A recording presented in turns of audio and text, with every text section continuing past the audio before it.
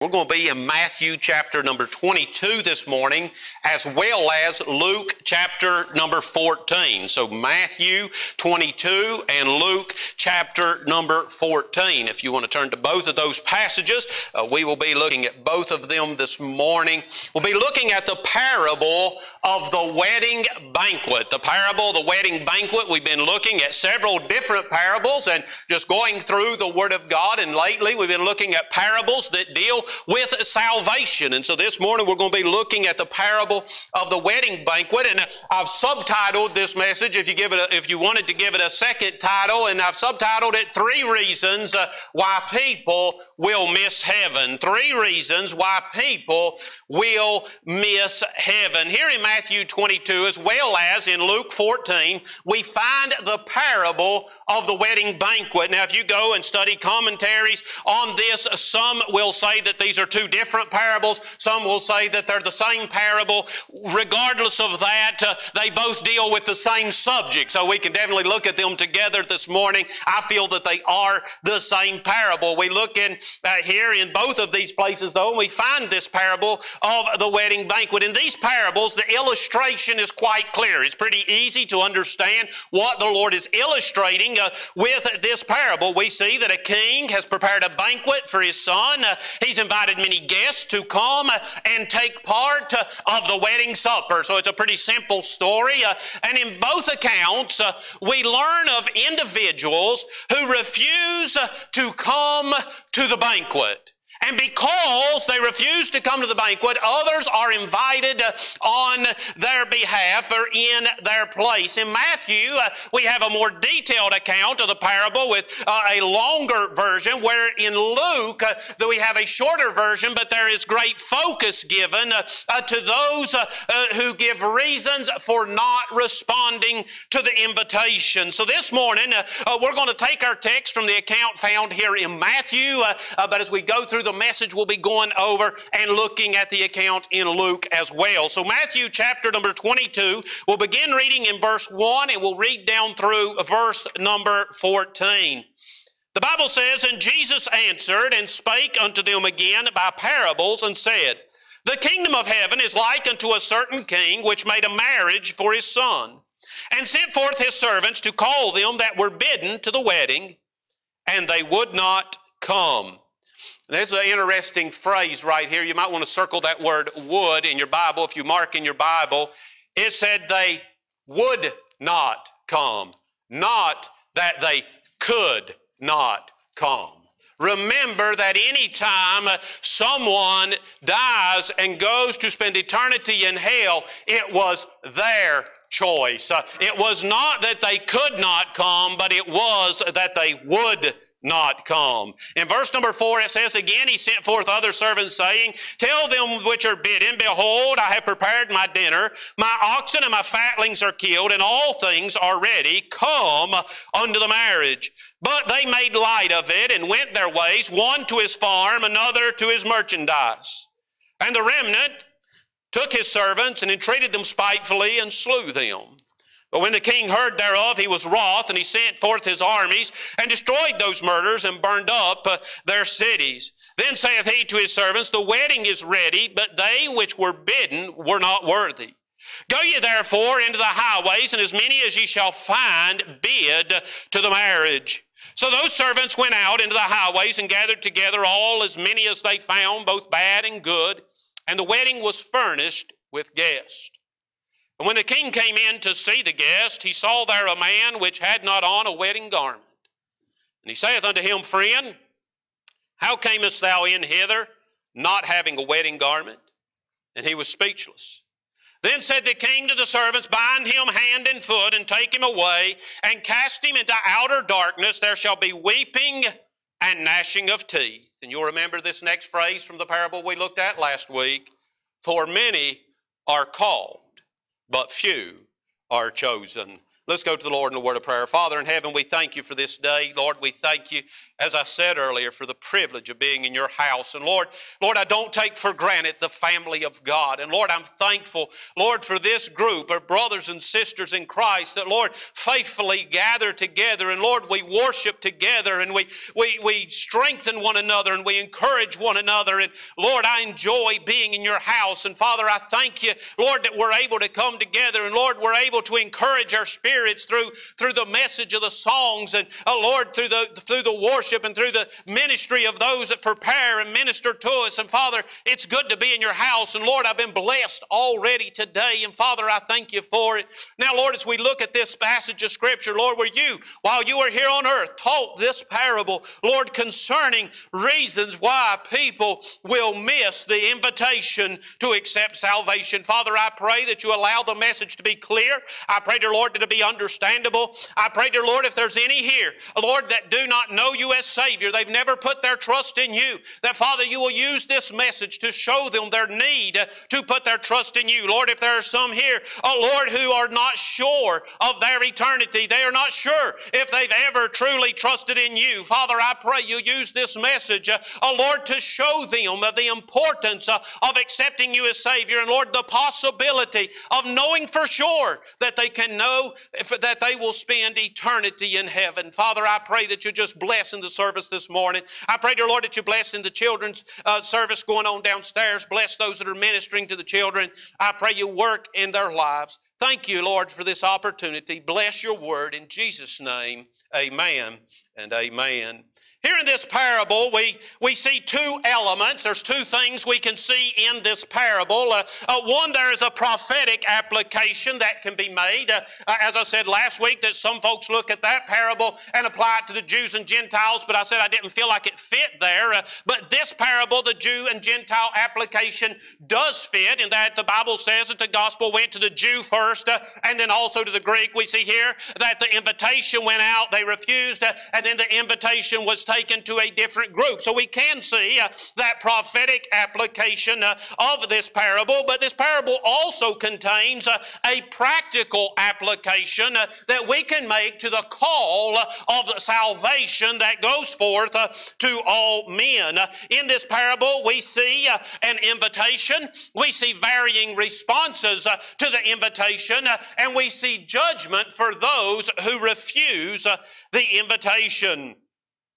In our last message, we looked, of course, at the laborers in the vineyard, and at the close of the passage that we looked at last week, we saw the statement that Jesus made, "For many are called, but few are chosen." We understood that this meant that while the call of salvation has been given to many, few will ever benefit from that invitation. Few will ever accept that invitation, and there will be many who will miss heaven. I believe that this parable is given to explain that principle of why many are called, but few accept the call. This parable helps explain why there are many who have heard the gospel, but yet there are many who will fail to benefit from the gospel. The Bible says, "Wide is the way that leadeth unto destruction, and many there be that go in thereat. But straight is the way that leadeth unto life everlasting, and few there be that find it." And this passage of Scripture explains to us why there are few that find the narrow way. The invitation has gone out. It is proclaimed all across America. The gospel message is being proclaimed. It is because of the development of media and television and radio. The gospel message is being shared more and further and more effectively than it's ever been shared before. But yet there are many who will never accept the invitation. They will never accept the invitation. Now, there's many elements that we could consider in this parable. We could actually take several different directions in looking at this parable. But this morning, the focus of our message is going to be on the responses to the invitation that resulted in eternal judgment. The responses to the invitation that resulted in eternal punishment. The first response that we encounter in this passage of Scripture is that of those who refuse the gospel. The first one that we encounter as we look at this parable is those that refuse the gospel. If you would, you can look there in verse number 2 of chapter number 22. And the Bible says that the kingdom of heaven is like unto a certain king which made a marriage for his son. And he sent forth his servants to call them that were bidden to the wedding, and they would not come. Again he sent forth other servants, saying, Tell them which are bidden, Behold, I have prepared my dinner, my oxen and my fatlings are killed, and all things are ready. Come unto the marriage. But they made light of it and went their ways, one to his farm and another to his merchandise. Now what is going on here is the king has prepared a meal to celebrate the wedding of his son. Now it was customary in that day to send out an invitation and let everyone know that you want to come, that there will be a feast on this day. Michaela and Jake, planning for their wedding, they send out a card that is called a save the date, and then later they send out an invitation. I was like, why in the world we do that? It's like sending out 2 invitations. Well, Michaela says you got to let them know that you're going to be inviting them, you see. And so the king, he would send out this invitation, and he would let everyone know that a meal is being prepared, and then when the meal was ready, when it was time to eat, when it was time to gather together, he would send his servants out to personally let everybody know, hey, the chicken's hot, Brother C. It's time to dig in. It's time to come to the dinner. And so the servant would go and remind everyone that had received the invitation that now it was time to come. And so all these people knew that the feast was being prepared. They knew that they had been invited to the feast. They all had time to make reservations on their calendar to be able to go to the feast. But once the feast is ready, the servants go out and the servants say, Come, for all things are now ready. And the Bible says that they would not come. They made light of it as if it were not important. One went to his farm and another to his merchandise. We see here an example of those who refuse the gospel. Here we see the first class of people who I believe miss heaven although they have heard the gospel. This is those who underestimate the importance of the gospel. They've heard the call. They know that there's a way of salvation. They know that the gospel has been provided. They know that Jesus died for their sin. They have heard the message, but they underestimate the importance of the message. They do not see it as being worth their time, and therefore they do not prioritize their response to the gospel, and thus they refuse the gospel on the basis that something else is more worthy of their attention and their energy. Now, if you would turn over to Luke chapter number 14, the account in Luke focuses on this very thing. The account in Luke focuses on the excuses that these folks made as to why they refused the gospel. So turn over to Luke chapter number 14, and we'll begin looking in verse number 16. In Luke 14 and verse number 16, then said he unto them, A certain man made a great supper and bade many, and sent his servant at supper time to say to them that were bidden, Come, for all things are now ready.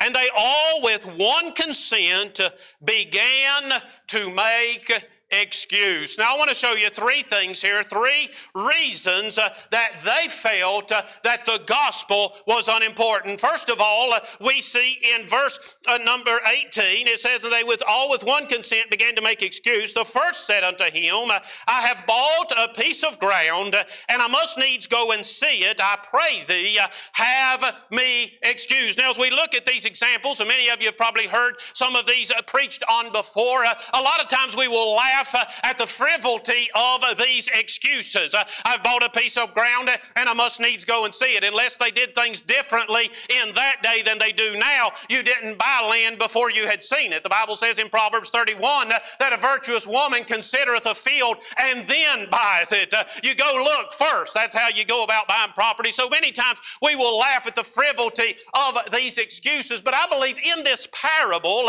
Jesus is not speaking of a specific instance of a man buying property and needing to go to see it. I think he is making an overall application of a bigger thing that many times hinders people from accepting the gospel. And in this illustration, I believe that he is saying people refuse the gospel because of their possessions.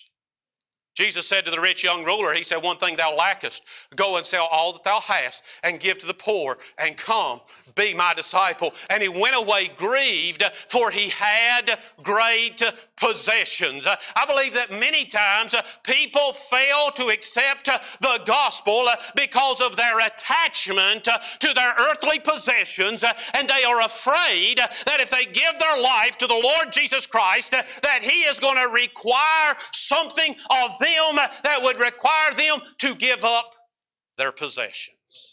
We put a lot of weight on what we own here on earth. I'm telling you, we really like our earthly possessions. And many times we'll hear of someone that gets born again, and God begins to work on their heart, and God begins to burden them to take the gospel to another country.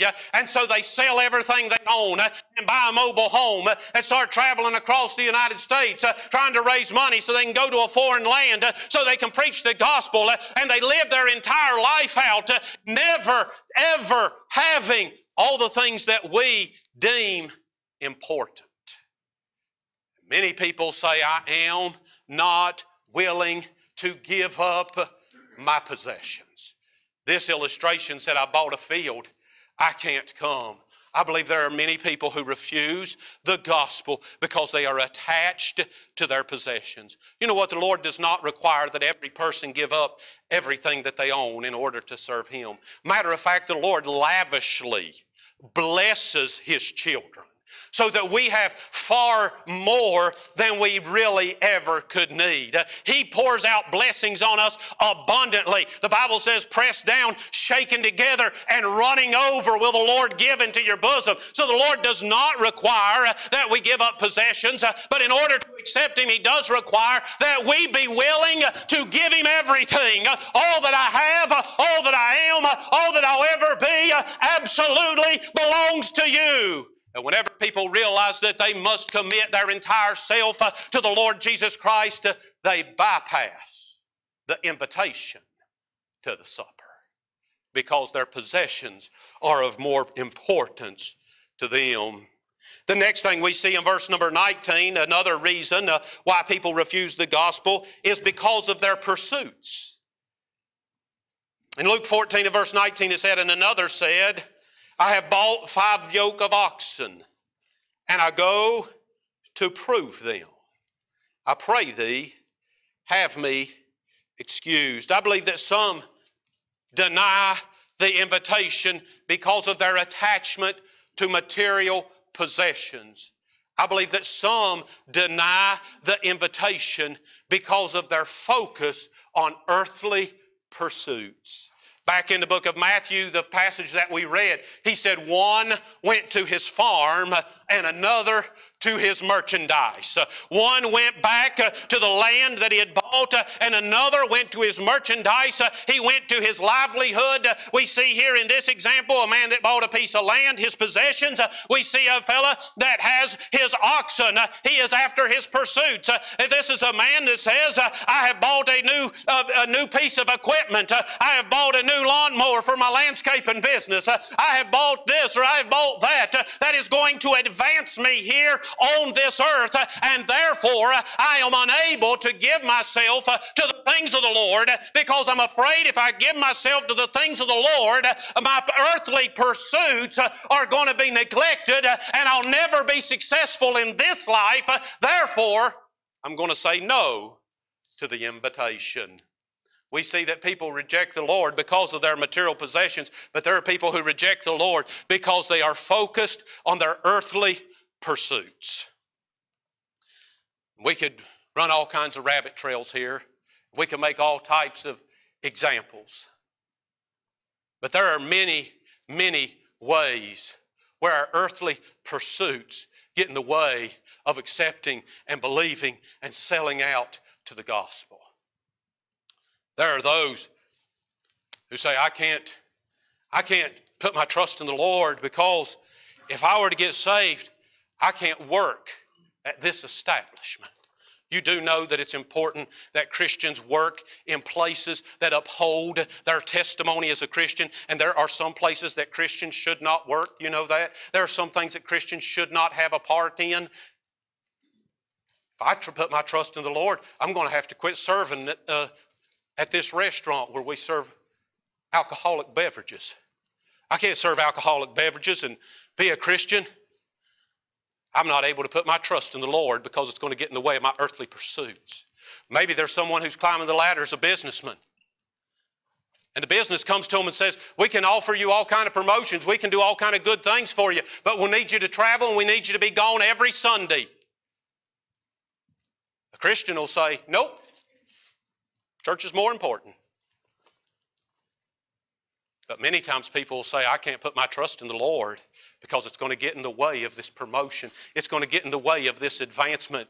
It's going to get in the way. Therefore, I can't put my trust in the Lord. We could go on and we can make many, many, many examples. But there are many people who turn their back on the gospel because they're afraid it's going to get in the way of their earthly pursuits. Then we see the third example. And perhaps this guy had the most honest answer. In verse number 20, he said, I have married a wife, therefore I cannot come. You know what, many times whenever fellows marry wives, they do not anticipate the amount of commitment that is necessary in the marriage. And they're like, look, I'm in over my head. I can't come to the dinner. Maybe this is a legitimate answer. I feel like I've lost y'all. All right, there you're back. All right, this seems like a legitimate answer here. You know, I've married a wife and I cannot come. But again, Jesus is just making an example. He's just making an example to apply to a broader scope. And the broader scope is there are many people who reject the gospel because of other people. Many people reject the gospel because of others. What will they think of me? What will they say about me? What will their opinion of me be? I can't accept the gospel because of other people in my life. Many people will reject the gospel because of people. They refuse the gospel. When we return back to the passage in Matthew, if you want to turn back over to Matthew, not only will we find those who refuse the gospel, but we also find that there are those who will miss heaven because they reject the gospel. And there in verse number 5 it said, but they made light of it and went their ways, one to his farm and another to his merchandise. And in verse number 6 it says, and the remnant took his servants and entreated them spitefully and slew them. First, we see those who refuse the gospel because they consider something else more important. It's not that they're opposed to the gospel, but something else has priority in their life. Therefore, they do not accept the gospel. But then we come to this group of people who reject the gospel. They turn their back against it. It says they took the servants who brought the message and they entreated them spitefully. They slew them. They were entirely against them. They rejected the gospel. We look at this thing of rejecting the gospel, and we see that some reject the gospel because of sin. Some will turn against the gospel and have animosity toward the gospel because of sin in their life. The Bible says in John 3 and verse number 19, and this is the condemnation, that light is come into the world, and men love darkness rather than light. They reject the gospel because they love their sin. How is it that people fall so in love with sin? Well, you see, the devil is smart, and all sin is based on normal, natural human desires. We all have a certain desires that need to be met, that God has designed ways within His law that they can be met, and the devil takes those desires and he exploits those desires, and we feel that our needs are being met to a greater level, and we become addicted to sin because it's satisfying the needs of this flesh. And then whenever we hear that by accepting Christ, one thing that we need to do is repent of that sinful lifestyle and that leaving what God had created for us, and we say, no, no, no. I love my sin. Therefore, I will not accept the gospel. Whenever you meet someone like that, it is important that you help them to realize how dangerous and how deadly their sin is to them. But many people reject this because of their sin. 2 Thessalonians 2 and verse number 12 says that they all might be damned who believed not the truth, but had pleasure in unrighteousness. Some reject the gospel because of their love of their sin, but some reject the gospel because of their own self-righteousness. They reject the gospel because of their own self-righteousness. This was the case of the Pharisees. They felt they were good enough. They trusted in their own ability. They depended on their own adherence to their own idea of what it meant to keep the law. And they felt that there was no need for them to put their trust in the Lord Jesus Christ because they were already okay. Do you know that we find self-righteous people both inside the church and outside the church? There are folks inside the church who come to church, who read the Word of God, who give in the offering, but they do it because they feel that by doing it, they are somehow earning their place in heaven, and they are depending upon their own works and their own efforts and the things that they have done to secure my home in heaven. And whenever you are depending on your own self in any way to secure your home in heaven, you have become self-righteous and you are trampling underfoot the blood of the Lord Jesus Christ. And it doesn't matter how faithful you are. It doesn't matter how much scripture you can quote. It doesn't matter how much you give to the offering. If you are depending on yourself rather than the shed blood of the Lord Jesus Christ, then you will miss heaven. But not only are there self-righteous people inside the church, there are self-righteous people outside the church. There are those outside the church who feel that they are good enough, that on Judgment Day, God is going to have to recognize their merit, and He is going to have to allow them entrance into the kingdom of heaven because they have lived a moral life. They've never done any harm to anybody. Maybe they didn't go to church. Maybe they weren't part of an organized religion. Maybe they never had much use for the Word of God, but they've been moral people, therefore God owes it to them to allow them into heaven. Let me tell you, there is only one way of salvation, and that is through the shed blood of the Lord Jesus Christ. Do you have to go to church to be a Christian? No, you do not. But I'm telling you what, when you get born again and the Holy Spirit moves in on the inside of you, there is a desire in your heart to be around the people of God and to listen to the Word of God and to grow in the things of God. And if that is lacking in your life and you feel you are good enough without partaking in the things of God, you feel that you have lived a moral life, that God owes you something, you will miss heaven. But many people reject the gospel because they feel that they are good enough. The Bible tells us in Isaiah 64 and verse number 6 that all our righteousness is as filthy rags. Now that's not saying all our sin is as filthy rags. All our sin is as filthy rags. That's not what this is talking about. This says all our righteousness. Just for example, I'm here this morning, I'm preaching a message that I prepared following God's calling on my life. Doing the best that I can. Spent time in prayer, and praying that the Lord would bless the service this morning. Doing the best that I can. But in comparison to the holiness of the God of heaven, this righteous act, if you want to call it that I'm doing this morning, is a filthy rag against the holy, spotless Lamb of God.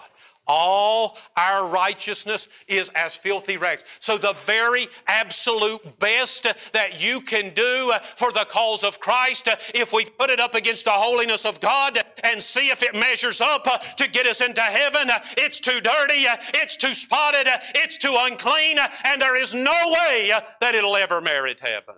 Oh, our righteousness is as filthy rags. Romans 3:10 says, as it is written, there is none righteous, no, not one. Psalms 14 verse 2 and 3 says, the Lord looked down from heaven upon the children of men to see if there were any that did understand and seek God. They are all gone aside. They are all together become filthy. There is none that doeth good, no, not one. Romans 3:23 says, for all have sinned and come short of the glory of God.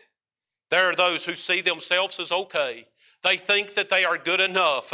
They feel that they do not need to repent and put their trust in the Savior. Therefore, when they hear a call to salvation, they reject the gospel. And dear friend, you will miss heaven if you reject the gospel. Jesus illustrates this in the end of the parable where he gives us the third reason people will miss heaven. Verse 8 down through the end of the chapter, we see that there are some who will miss heaven because they try to rewrite the gospel. They try to rewrite the gospel. This goes right along with what we were just talking about, those who depend on their self-righteousness. It says in verse number 8, then saith he to his servants, the wedding is ready, but they which were bidden were not worthy. Go ye therefore into the highways, and as many as ye shall find, bid to the marriage. So those servants went out in the highways and gathered together all as many as they found, both bad and good, and the wedding was furnished with guests. And when the king came in to see the guests, he saw there a man which had not on a wedding garment. He saith unto him, friend, how camest thou in hither, not having a wedding garment? And he was speechless. Then said the king to his servants, bind him hand and foot, and take him away, and cast him into outer darkness. There shall be weeping and gnashing of teeth. For many are called, and few are chosen. We look at the illustration that Jesus is using here, and he said that a king made this feast. This was a royal wedding that was intended for royalty. But those that had been invited to come did not come.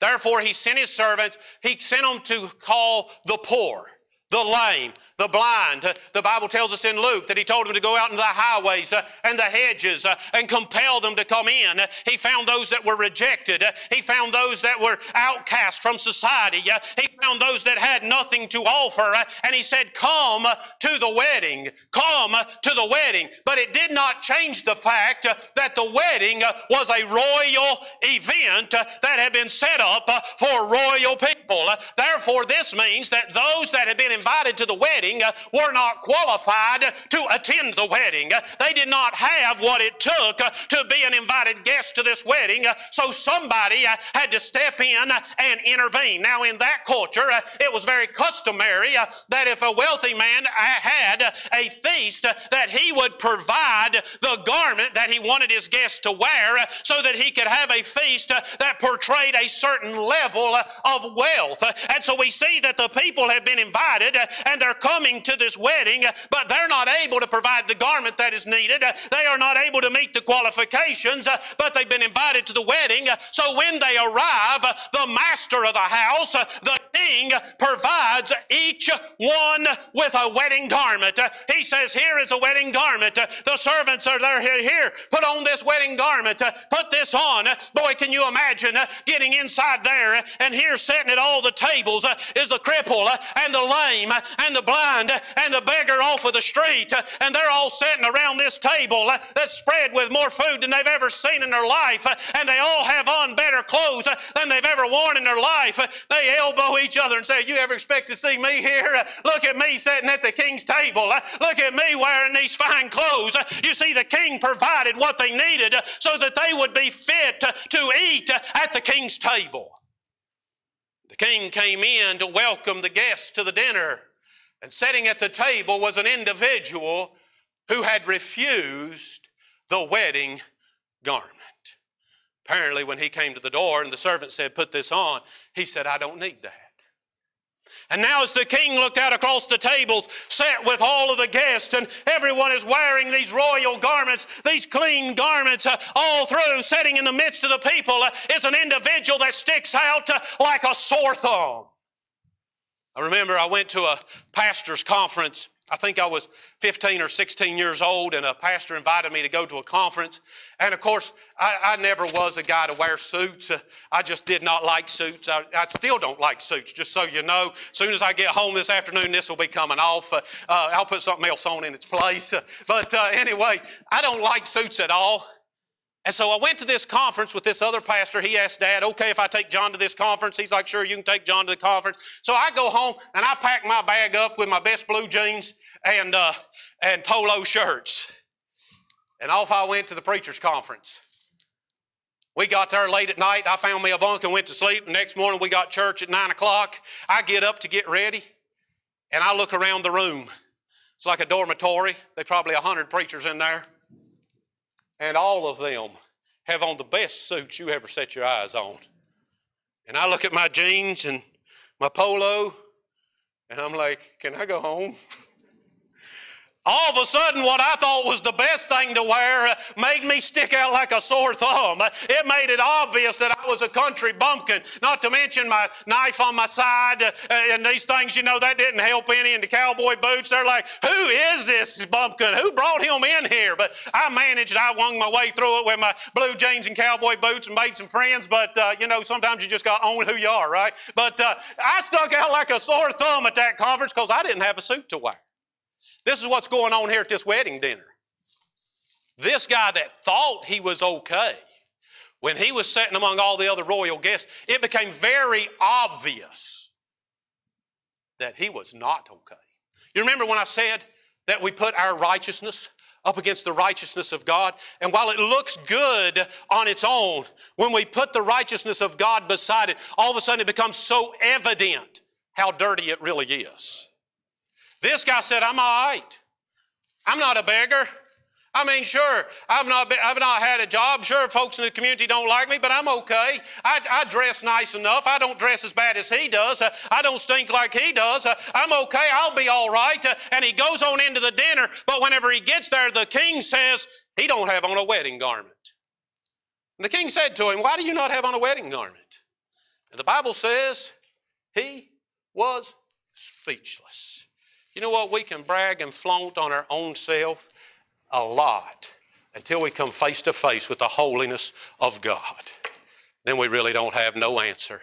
I'm telling you, there's coming a day when there's a lot of people who are depending on their own righteousness, who are going to be standing at the judgment seat before a holy God, and He's going to say, why did you not accept the blood of my Son? And they will be speechless.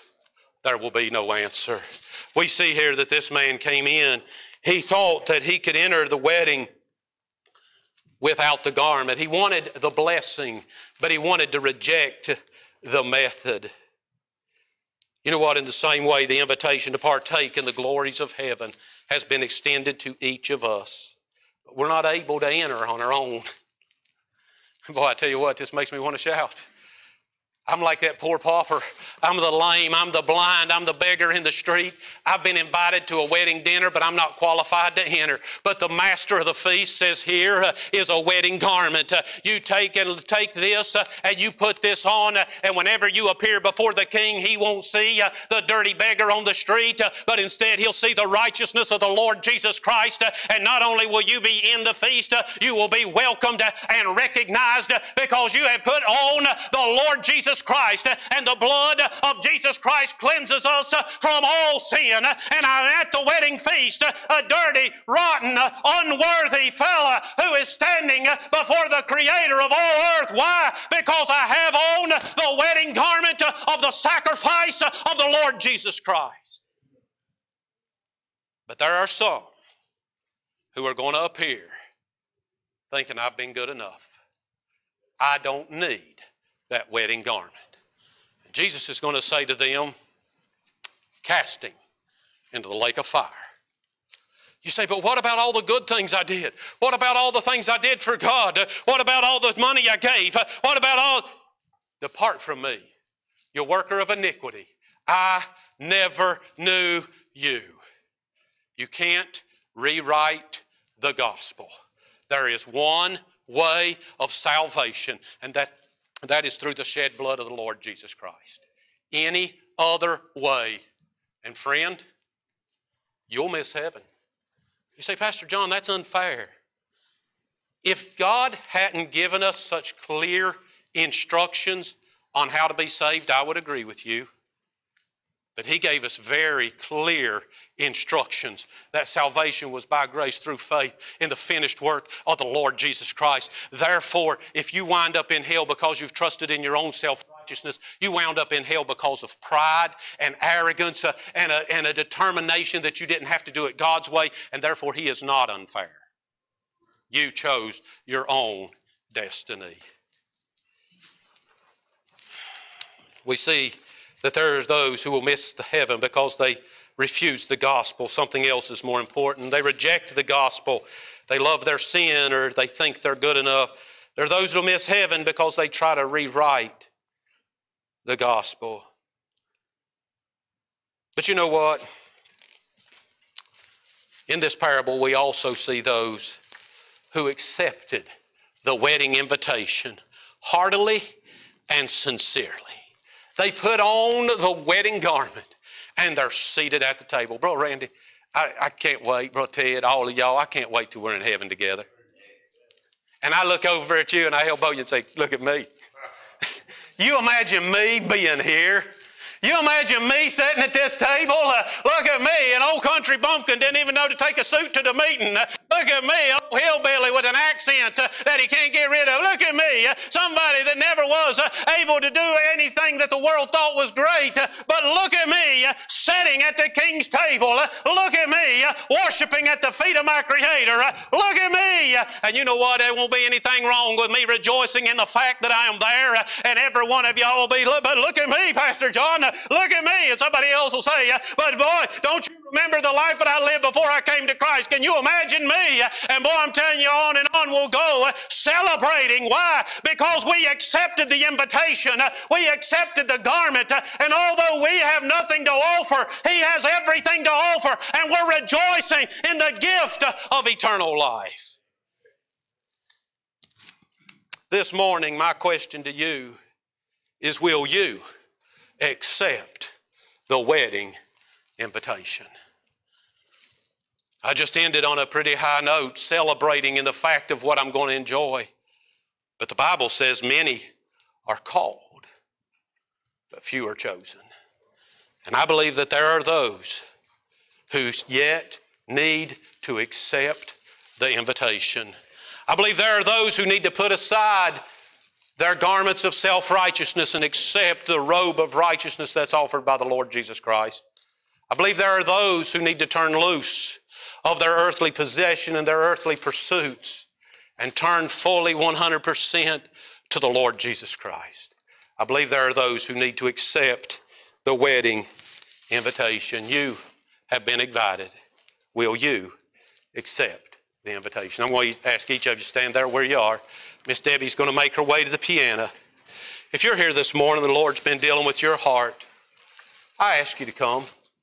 Say, Lord, I want to take advantage of this invitation. I want to make sure that I'm seated at the table. If the Lord spoke to your heart as Miss Debbie plays, you come.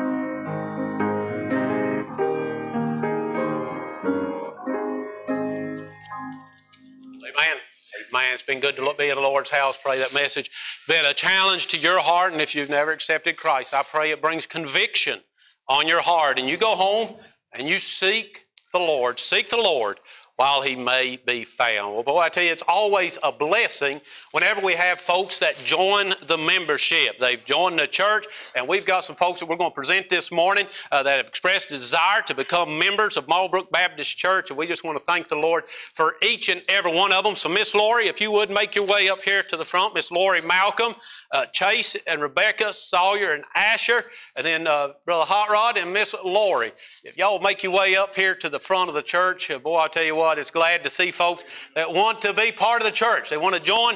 They say, we're all in. We've accepted Christ, and now we are all in. And boy, I tell you what, we thank the Lord for each one of these. Of course, Miss Lori's been attending here for about 7 months now. We all know Jeff. Jeff been with us for a while. Miss Lori's Jeff's mother. She's been attending about 7 months, and she shared her testimony with me. And boy, I'm telling you, what a testimony. Accepted the Lord around 11 years old, but the church she went to didn't necessarily teach in baptism by immersion, but she, through reading the Word of God, said, I need to be baptized. And so she went and found a preacher that would baptize her, and boy, she's just been serving the Lord and living for the Lord, and she started attending here and just loves it. And she said, Pastor John, I want to be a part. And so we're thankful for Miss Lori wanting to join on her testimony. Of course, Brother Chase baptized him on Easter, baptized Miss Rebecca a couple years ago, but they'd never formally joined the church, and so they want to join the church. And of course, Sawyer and Asher, they're being, what do you call it? They're complimentary members. When they get 18, they'll have to sign on that they're really on, but we count them until then. But go for them. And of course, Hot Rod and Lori been with us for years and serving in every capacity, but had never officially joined the church. And so, boy, I tell you what, praise the Lord for these folks that say, we want to be a part. We want to be all in. So we're going to pray and dismiss. After we dismiss, y'all make your way up here, shake their hands, and welcome them to the family. Brother Ted, would you dismiss us this morning? Father God, what a privilege it is to see people come and join our church. Father, we pray for them, Father. We pray for ourselves that we might be the example for them, to show them how a church member is supposed to act.